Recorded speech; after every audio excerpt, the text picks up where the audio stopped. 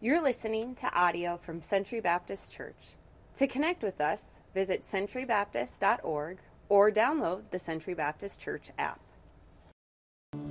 Let's pray. Father, that is our heart's cry each and every day, is that we would keep the main thing, that Jesus, we would just passionately follow after you, that as we move into this new year, that would be our focus. That there are a lot of things that could consume our time, our mind, our priorities, our activity. Jesus, would it just be you in our lives each and every day? What it is that you desire of us, what it is that you call us to do, who you want us to be. Let us just dump our lives into you, and would you do the same to us, God? We ask now, as we open up your word, as we study, as we take a little bit of a deeper dive, we ask that you'd lead us and guide us, impact us. Amen. You may be seated. What a great reminder. Old school. We went old school worship with that one, which my wife was thankful for, because the first two songs I'm not that familiar with, and I destroyed them. And so I needed some old school to come along. Happy New Year, everybody.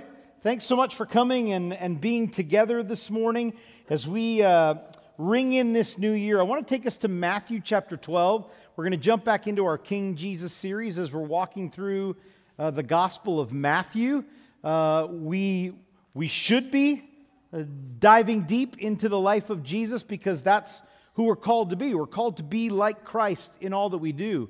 And this is my favorite thing to study and to teach on, is the life of Jesus, because we're never going to have it perfected, but we're called to follow Him at all times, to become more like Him, more of His glory, one degree to the next. And so that's our prayer, that each and every day that we could be more like Him. And it's my prayer for this new year, that we would become more and more like Christ, but not just become more and more like Him, but be more and more obedient to Him as well, and what He's called us to do, to go and make disciples.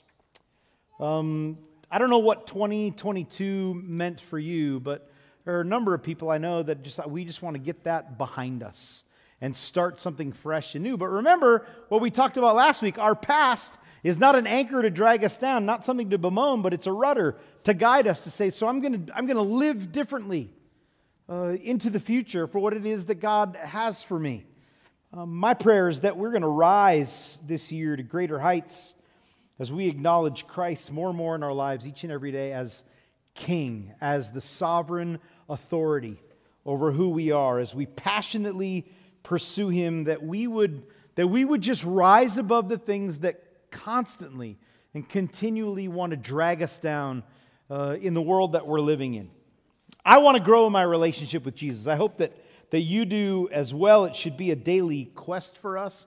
Some people say that a lot. Some people say, I want to be a better Christian, whatever that means. Some say that to do that, it just means I want to go deeper into my faith. It's all really kind of saying the same thing. We want to walk closer. We want to fall more in love with Jesus.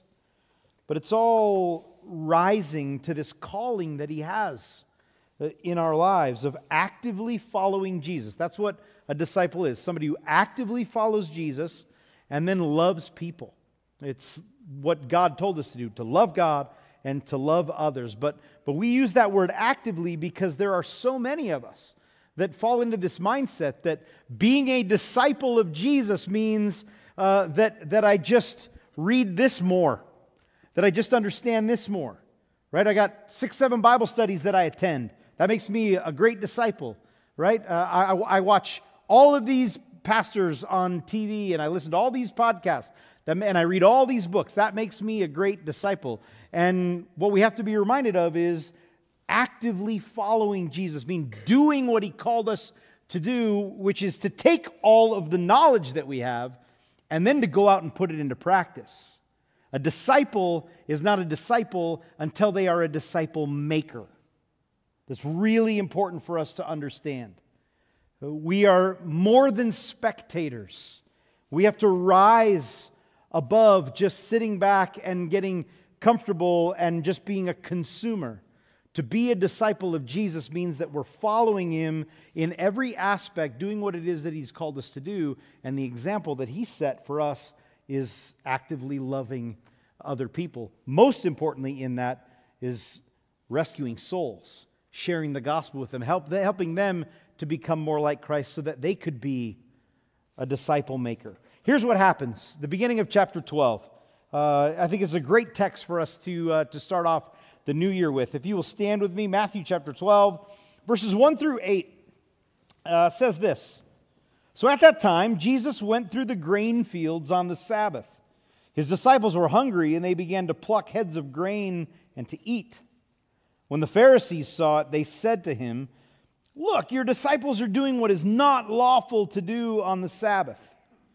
Jesus said to them, "Have you not read what David did when he was hungry, and those who were with him? How he entered the house of God and ate the bread of presence, which it was not lawful for him to eat, nor for those who were with him, but only for the priests?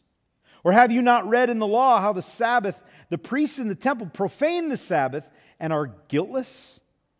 I tell you that something greater than the temple is here.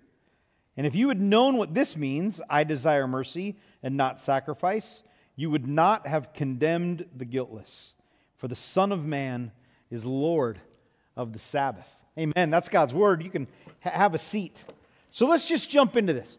If we're going to rise to be the disciple makers that Jesus has called us to be, and to follow after that calling, I want to just start today to talk about that we've got to rise above being spectators. Now, this isn't taught necessarily in this text, but I thought at the beginning of the year for us to go back to what we're all about here at Century, what our vision is all about in making disciples, what's implied at the beginning of this text is great for us as a reminder to be followers of Jesus and following Him at all times. The relationship, we talk about this all the time, the relationship between a teacher and a disciple in ancient times was so much deeper than just going to a classroom and sitting and listening. This was doing life together. If you were chosen as a disciple to follow after a teacher, then you were in 100%. Wherever your teacher went, you went. Whatever your teacher ate, you ate. However your teacher ate. So if you were right-handed but your teacher ate left-handed, you taught yourself to eat left-handed, not because they commanded it of you, but because you desired so deeply to become like your teacher. You understood Scripture the way that they taught it.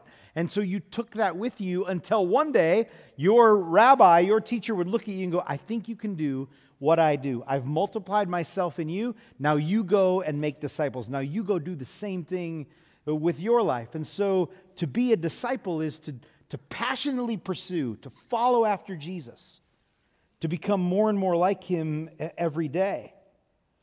John 3:22 says that Jesus spent time with His disciples, or he lived with them. If you were to really kind of break the Greek down in that, what it meant is Jesus got under the skin of His disciples, meaning their relationship went deeper than just hi, how are you, and conversations, but He actually motivated them to live differently. And the only way you could do that is by doing life together. That's why when we talk about disciple making here at Century, we say so importantly that part of being a disciple is being in community. We have to get under the skin of you, not as an irritant, but as an encouragement in how we live our lives together.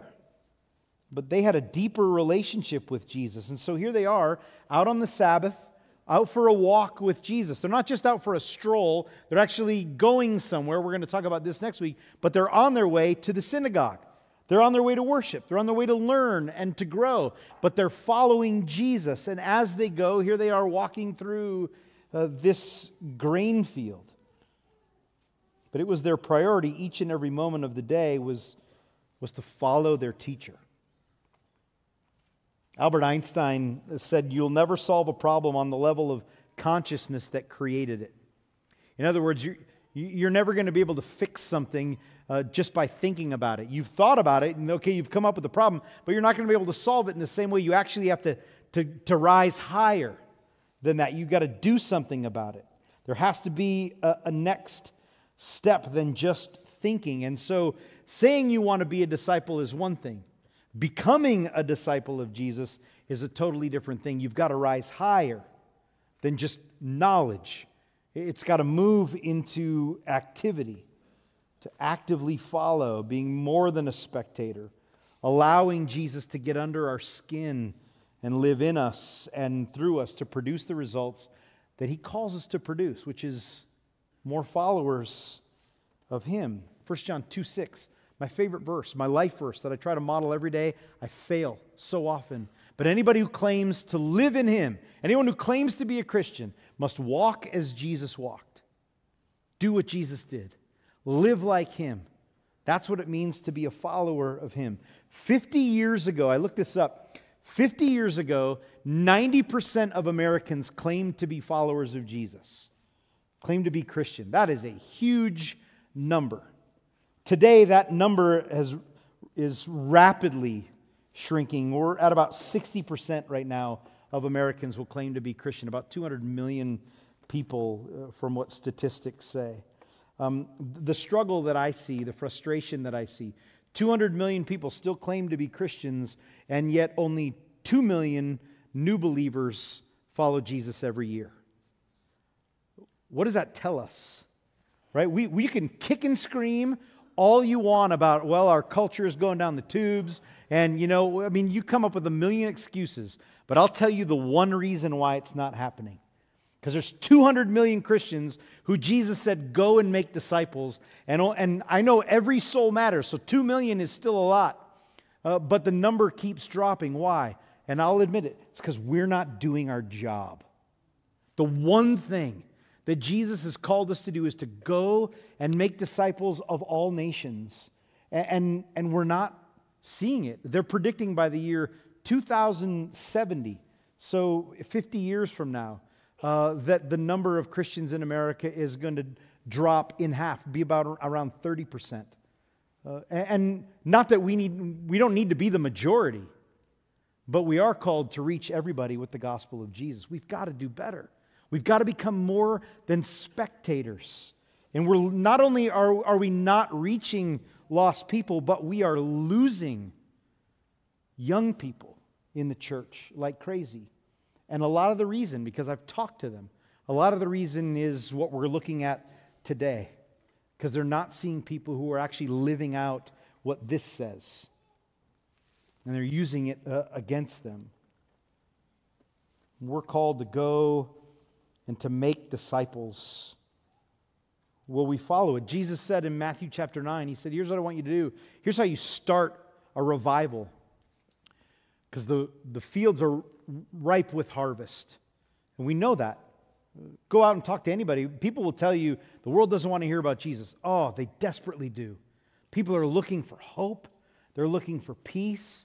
They're looking for happiness, and they're looking for joy, and they're looking for love. And Jesus offers all of that, and we have it. We just have to take it to people. Jesus says, so here's what I want you to do. The fields are ripe. Go out. But pray that the Lord would send out workers. Because Jesus knew, right? That it's a great message. There's just not that many people who are willing to go out and to tell others about it. But we have to be. Not because Jesus just commands it, that He tells us to, but because it has changed our lives. Right? It's the reason. Jesus is the only reason why I have joy, why I have hope, why I have peace. And if I come across somebody else who doesn't have that, and say, look, I have the answer. Let me share it with you. Because it will change their eternity. It rescues their soul. We should want so badly for other people to have what it is that we have. We've got to rise being above spectators. Second thing, as we get into the meat now of the text, is rising above opinion. The tension that we find in this situation is that the Pharisees, the religious elite, right, the extreme right-wingers, that they feel that their job is to hold everybody accountable so that everybody's obeying the law, and if you're not, then it was their desire that you should be punished for it. And they see the disciples walking through this grain field, and they grab some handfuls of wheat and pop it in their mouth to eat it. Now, understand, right? So we just to clarify, this was not the disciples' grain field. It wasn't Jesus' grain field that they were walking through. It was some stranger that they were on their way to the synagogue. Because if there's a crop growing in Israel, there's a crop growing anywhere, right? It belongs to somebody. And so they're walking this path that goes right through the field because, one, everybody walked everywhere that they went. And in ancient times, in ancient Israel, in order to get from one place to another, there was usually a well-worn path in the shortest possible line that there could be. And if it cut through somebody's field, then so be it. In a communal society, you didn't care. All right, if people need to use my land to get somewhere, that's totally fine. I almost got fired as a paperboy. My first job when I was 13 years old, I almost got fired because I was wearing down a well-worn path in all the neighbors' yard, right? Because I was taking shortcuts, even though it said, stay on sidewalks and driveways. And I'm like, well, nobody knows. It's like 5 a.m., right? How is anybody ever going to find out? Until all of a sudden everybody starts realizing in the neighborhood that there's foot traffic all the way matting down their grass. In ancient times, it was their land, but we don't care. If you need to get somewhere, you cut through it. We'll grow our crops, but if there's a path that needs to be worn down in the middle of it, so be it. We're okay with it. It was typical. In Deuteronomy, God spoke to his people, and he specifically was speaking to those that were raising crops, to farmers. And he said, when you go out to reap your harvest, don't look back after you've done it to see what you missed, to see what you've dropped, whether you grow wheat or if you have a vineyard. Jesus said, or God said, don't worry about it. Leave that all on the ground and leave what you missed, because that's for the widow and the orphan and the oppressed and the sojourner, the traveler, those that are walking through your field, so that they can eat. And he says there's a reason behind it. So because every time that you see that, I want you to be reminded of when you were brought out of Egypt and how I provided for you. I showed mercy and compassion to you. I gave you what it is that you needed. And so that will be a reminder to you of what I've done for you, but also to those that are oppressed, that I'm the God that takes care of them. You get to participate in that, so let it be. And in Leviticus chapter 19, as God's giving this law, he says, don't reap the fields up to the edges, but leave the edges for the traveler, those that come along your way. And he concludes it by saying, I am the Lord your God. In other words, I take this seriously. Let others have some of what you have. And so this was really kind of known as law for the farmer, but also it was also known as permission if you were a traveler. Right? It was just giving you rights as those that were in need, those that were hungry. You have every right to take what it is that's left on the edges. Actually, in Leviticus, God said you can eat of the edges of what you pluck with your hand, but you cannot bring a sickle with you. Right? In other words, you can't do the farming and take more than what you need. It's given there as a reminder that I am God and I'm taking care of you. So what the disciples are doing, just so that we're clear on this, as the disciples are walking through and they're grabbing wheat and eating it, totally permissible, right? In what the law stated, what God wanted for people. The problem to the Pharisees was, though, that they were doing it on the Sabbath, and in their opinion, what the disciples are, they don't go after them for stealing. They go after them for doing work on the Sabbath. How dare you reach out your hand and grab that wheat and eat it? There are a number of laws in, not biblical laws, but rules of ancient Jewish tradition that they were breaking just in that alone. There was 400 years of silence. In other words, that God didn't speak to his people between the end of the Old Testament and the beginning of the New Testament. No prophet came along to explain to the people how to live their lives. That's a lot of generations of trying to figure this out. That's a lot of information and tradition. We'll get to that in a minute. but tradition that gets passed down on what it means to be a follower of God. About 100 years before Jesus, there was this period known as the Maccabean period. And as the Jews were being more and more oppressed by their enemies, there was a significant day. It was actually a Sabbath day where the enemies of the Jewish people came in and they attacked 1,000 Jews. Not only did they attack them, but they slaughtered them, killed them all, because the Jewish people refused to pick up a sword and fight on the Sabbath. So they were all murdered. Well, that started something among the sages, among the rabbis, among the wise teachers of the day that were studying the law, God's word, and trying to figure out, so should they have, they started asking the question, should they have fought for themselves? Should they have defended themselves? Would that have been considered work? And then that led to, and I kid you not on this, if we were to write it out in English, it's known as the Mishnah, the oral interpretation of God's law. So God gave, let's just say, the 10 Commandments. And there's not a lot more that He gave to explain what those 10 Commandments were, but the ancients decided that it was up to them to decide what it was to, let's just say, break the Sabbath and to obey the Sabbath.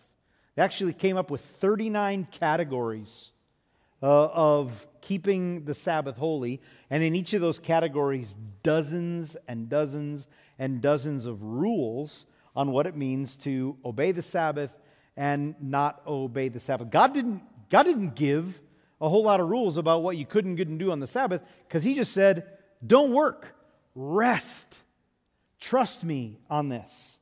It wasn't meant to be a burden. It was meant to be a joy. It was meant to be something that you looked forward to. Oh, we get to have a day where we just get to enjoy God's presence and enjoy each other, and we just get to worship Him and be reminded that we can trust Him in all things. But out of this battle that took place came thousands of rules on how to obey the law. It wasn't biblical. It became kind of ritual and tradition. There were crazy ones in there. One was how far a person could walk on the Sabbath without it considered to be work. So they just said 1,500 steps. That's how far you can walk on the Sabbath. Can you imagine having to keep track of that? Like, how many steps have I taken? Have I gone too far? And then it got even crazier, because God did want His people to honor the Sabbath. So there were things that He said. He said, don't kindle a fire on the Sabbath. Why? Because He knows that kindling a fire means that you're going to bake something, means somebody's got to go out and get sticks, and you got to keep it going. God says, don't worry about it. Make your food ahead of time. Let it sit. Just enjoy, because I don't want anybody in the family to have to feel like they're doing something. I want them to just be with me. And so don't go out and kindle a fire. And God says, I don't want anybody to bear a burden on the Sabbath. In other words, He just said, I just don't want you to work. But one of the rules that they came up with was, if you're a tailor, they said, if you're a tailor, your job is sewing, and you forget, and you have maybe a needle or a pin in your robe when you leave the house, you're taking your work with you, and if you pull that pin out, you as a tailor now have done work, and you're guilty of breaking the Sabbath. And the list just goes on and on and on of what the people were weighed down with on just how to observe one law that God had. And it wasn't how God intended it in the first place. The amazing thing is that as they continued to follow these, they forgot about the one kind of footnote at the bottom of these 800 pages. And is that in the situation that somebody's life is in danger, really, they said you're allowed to show compassion and rescue a life on the Sabbath. That trumps all of these others. Because why? Because we actually find that in the Scriptures, in God's law. And Jesus actually expands on this as He explains this to the Pharisees, that you are so obsessed with what people are not supposed to do that you're forgetting what they're supposed to do. Show compassion, show mercy, and rescue lives. So according to their rules, they call the disciples out for harvesting grain. There was also a number of laws about just transferring your work with you where you go, and so they were guilty of that as well. They grabbed the wheat and they were walking, so they're taking work with them. Wow, they should have been exhausted from all of that work that they did that day. But what mattered most to the Pharisees is that it was their law that was being broken. They don't attack the disciples. They don't start yelling at them, do they? Who do they go after? They go after their leader, their teacher. Hey, these guys follow your example, and you're allowing this? How dare you? And Jesus rises above their opinion. I love that. As a leader, and just as a human, we should all take this to heart. If you put yourself in the story here, they are walking along on their way to worship, and all of a sudden they got some naysayers, some negative. Like, you guys are living a terrible life, right? Who do you think you are? You're actually going to worship and you do things like this. If Jesus had cared about opinions, what he should have said, hey guys, we're leaving and we're going to the synagogue. I need you all to be on your best behavior because look, there's a lot of people watching us and they're out to get me, and we just can't have anybody, let's say, what we need to do today is we need to avoid the appearance of every possible evil. Right? Jesus never said it. Right? I hear it said a lot in our culture today. You just need to avoid every appearance of evil. But half of the stuff that people are saying is evil isn't even biblically evil. But it's tradition.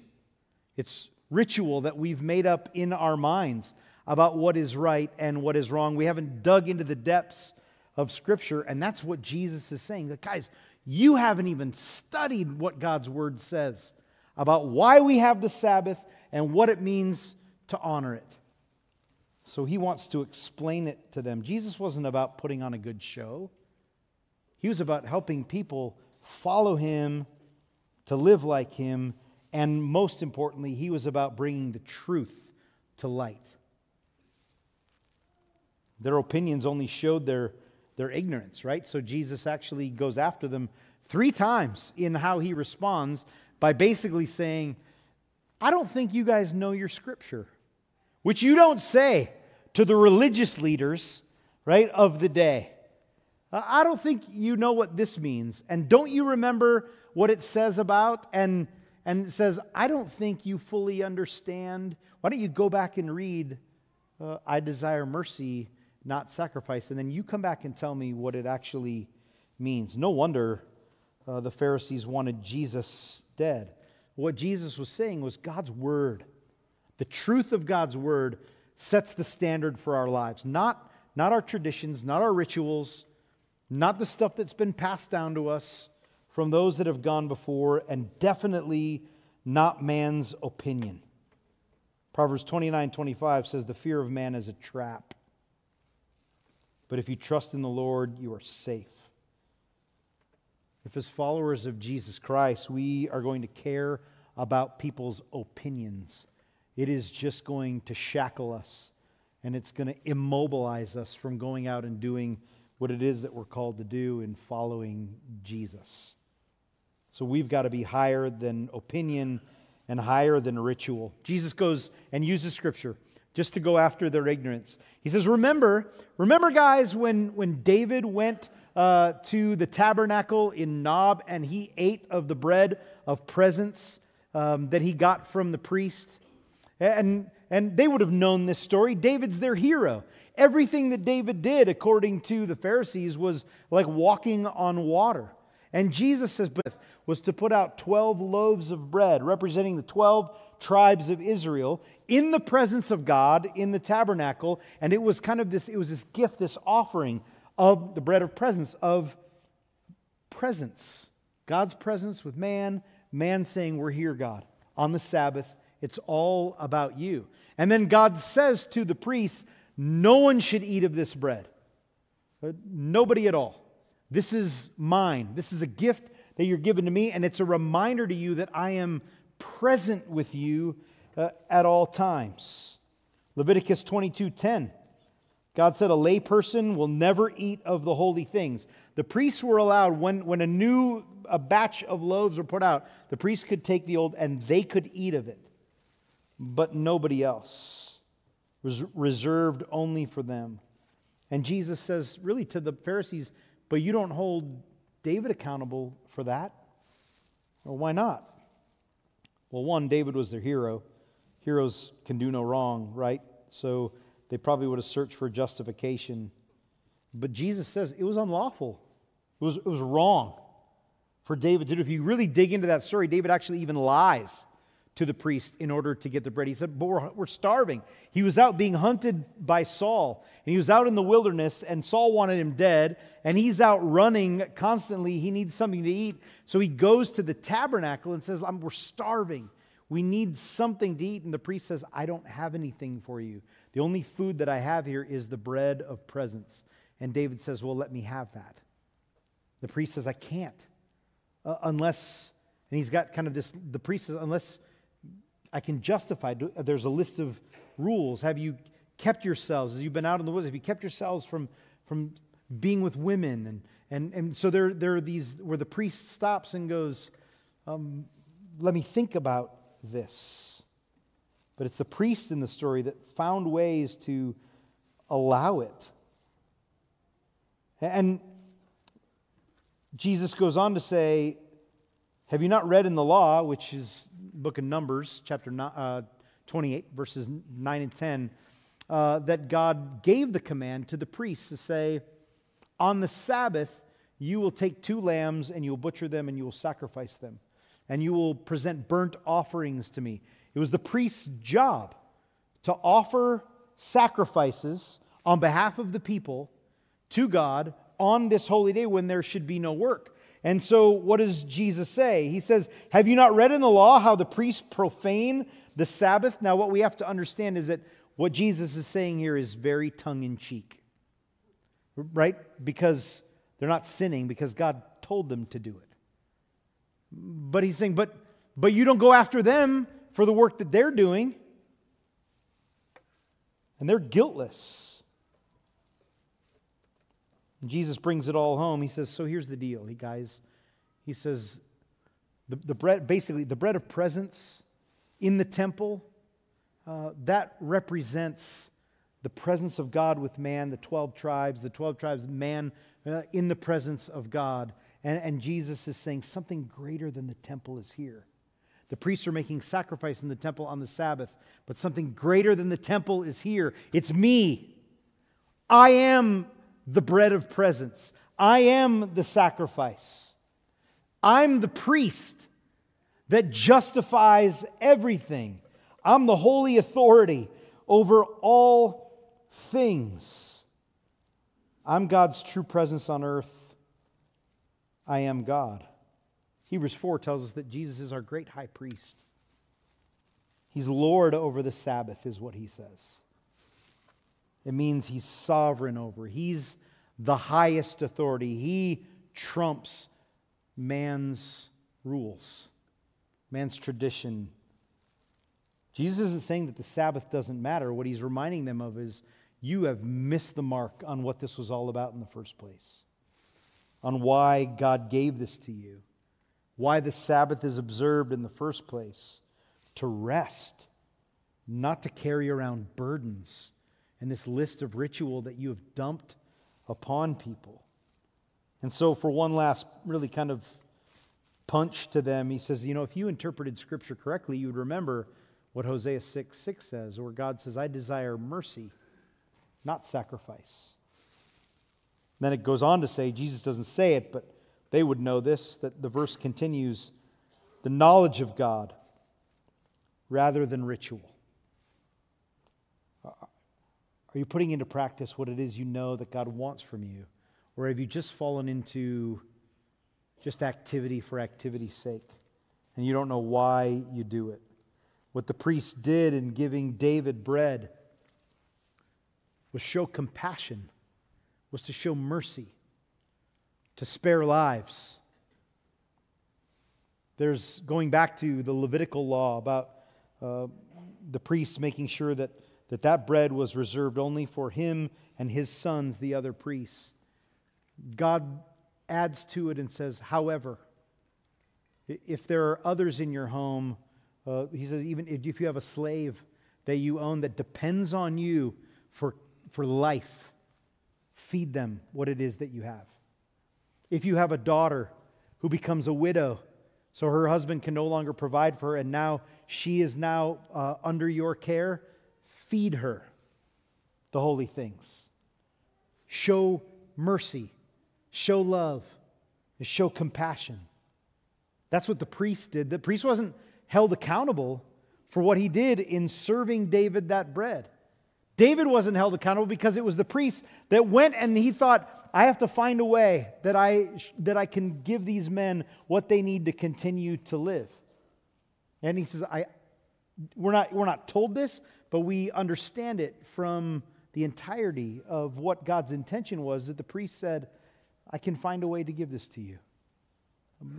I'll show compassion and I'll show mercy.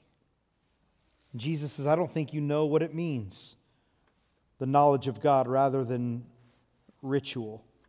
What the priest did in butchering sheep and starting fires on the Sabbath was for the sake of saving souls, to make atonement, to make offering on behalf of the people. And Jesus says, if you would know what it means to actually show mercy and show compassion, you wouldn't have condemned the guiltless. What he's saying is, you wouldn't have gone after my boys who have done nothing wrong. And the reason that they have done nothing wrong, even though it looks like it's wrong to you, is because I'm Lord over the Sabbath. I created the Sabbath. Mark, actually, in the telling of this narrative, says that Jesus added to it that he said, the Sabbath was made for man, not man for the Sabbath. Sabbath was a gift to be enjoyed, to rest in. And Jesus says what? Jesus says, I'm here now. Everything that all of that symbolized, the bread of presence, the sacrifices in the temple, that was all meant to point toward this moment when I would come here. That I would be the presence of God among His people. The bread of presence isn't needed anymore because I am the bread of life. And I'm here. The sacrifices are no longer needed because I'm here to be the greatest sacrifice. All of it was just meant for you to know that God cares about you, loves you, and wants you to rest in Him. And now that I'm here, you can just rest in me. All of your rules, they don't matter. I've erased them all because I've come to save lives. It's interesting that Jesus doesn't call them out on this, but just in their own going after the disciples shows their own hypocrisy. Because they felt that it was their job, it was their task, it was their burden to call people out on their sin and make sure that they're living correctly. And here they are on the Sabbath, doing their job, complaining to people about doing work. Jesus doesn't call them out. Why? Because of mercy, compassion, loving kindness. Jesus says, this day is a gift to us. We're just supposed to rest in it. Don't walk around heaping burdens on people, making them carry those around. That goes against what this is all about. But you can see in the law itself what God allows. Rise above your ritual and see that I am Lord. I'm the King. I have the authority to determine what people do or don't do. And here we are now, my disciples following me. The reason that they're eating is because I'm allowing it. Because I get to. Because I'm in charge. This message, this text that we got is not about what we can or cannot do on the Sabbath. It's not what it's about at all. It's about what we will do because of Jesus in charge of our lives. The one who showed mercy to us, the one who broke the chains of law and the chains of sin and ritual and allows us to enjoy the freedom of living this life with Him. Following Jesus is never meant to be a burden. It's not a burden. The greatest burden that comes from following Jesus oftentimes comes from other Christians telling you that you're not doing it correctly. And it weighs us down something heavily. Can we be the kind of people that we can rise above opinions and rituals? We just get back to the truth of God's Word, that we help one another along this journey rather than drag each other down, and we celebrate following Christ, and we bring others up with us. I wonder if 2023, I wonder if we could be the people that set the pace and begin by putting more passion into following Jesus than we do pointing out the wrong way that other people are following Jesus. But we just go and we just live into the joy of Christ, that others see it and they go, that's what I want. I want to follow that. That's the God that I want to chase after. Maybe we then could see the statistics of people coming to Christ rise. Can we be true followers of Christ? Do what it is that He's called us to do, to go and make disciples. Let's pray. Jesus, thank you for today. Thank you for the example that you have set with your life. Thank you for the rescue that you have given to us, how you always provide, that we can rest in you, that you are the one that determines which way we go and you determine our steps. May we be the kind of people that follow so closely that we know what it is that we are supposed to do. Jesus, thank you for dying for our sins. Thank you, Holy Spirit, for empowering us to be able to run away from those things. Thank you, Jesus, for the grace that you give us when we fall, when we fail. Thank you, God, that you continue to love us, call out to us, and welcome us into your arms, even when we're not that great at living this life that you gave to us. I pray, Father, that you would help us to dig into your word deeper, to know what truly it is that we believe. And then we would put it in motion each and every day, just living out the truth of your word. And thank you, Jesus, for standing up for us. Amen.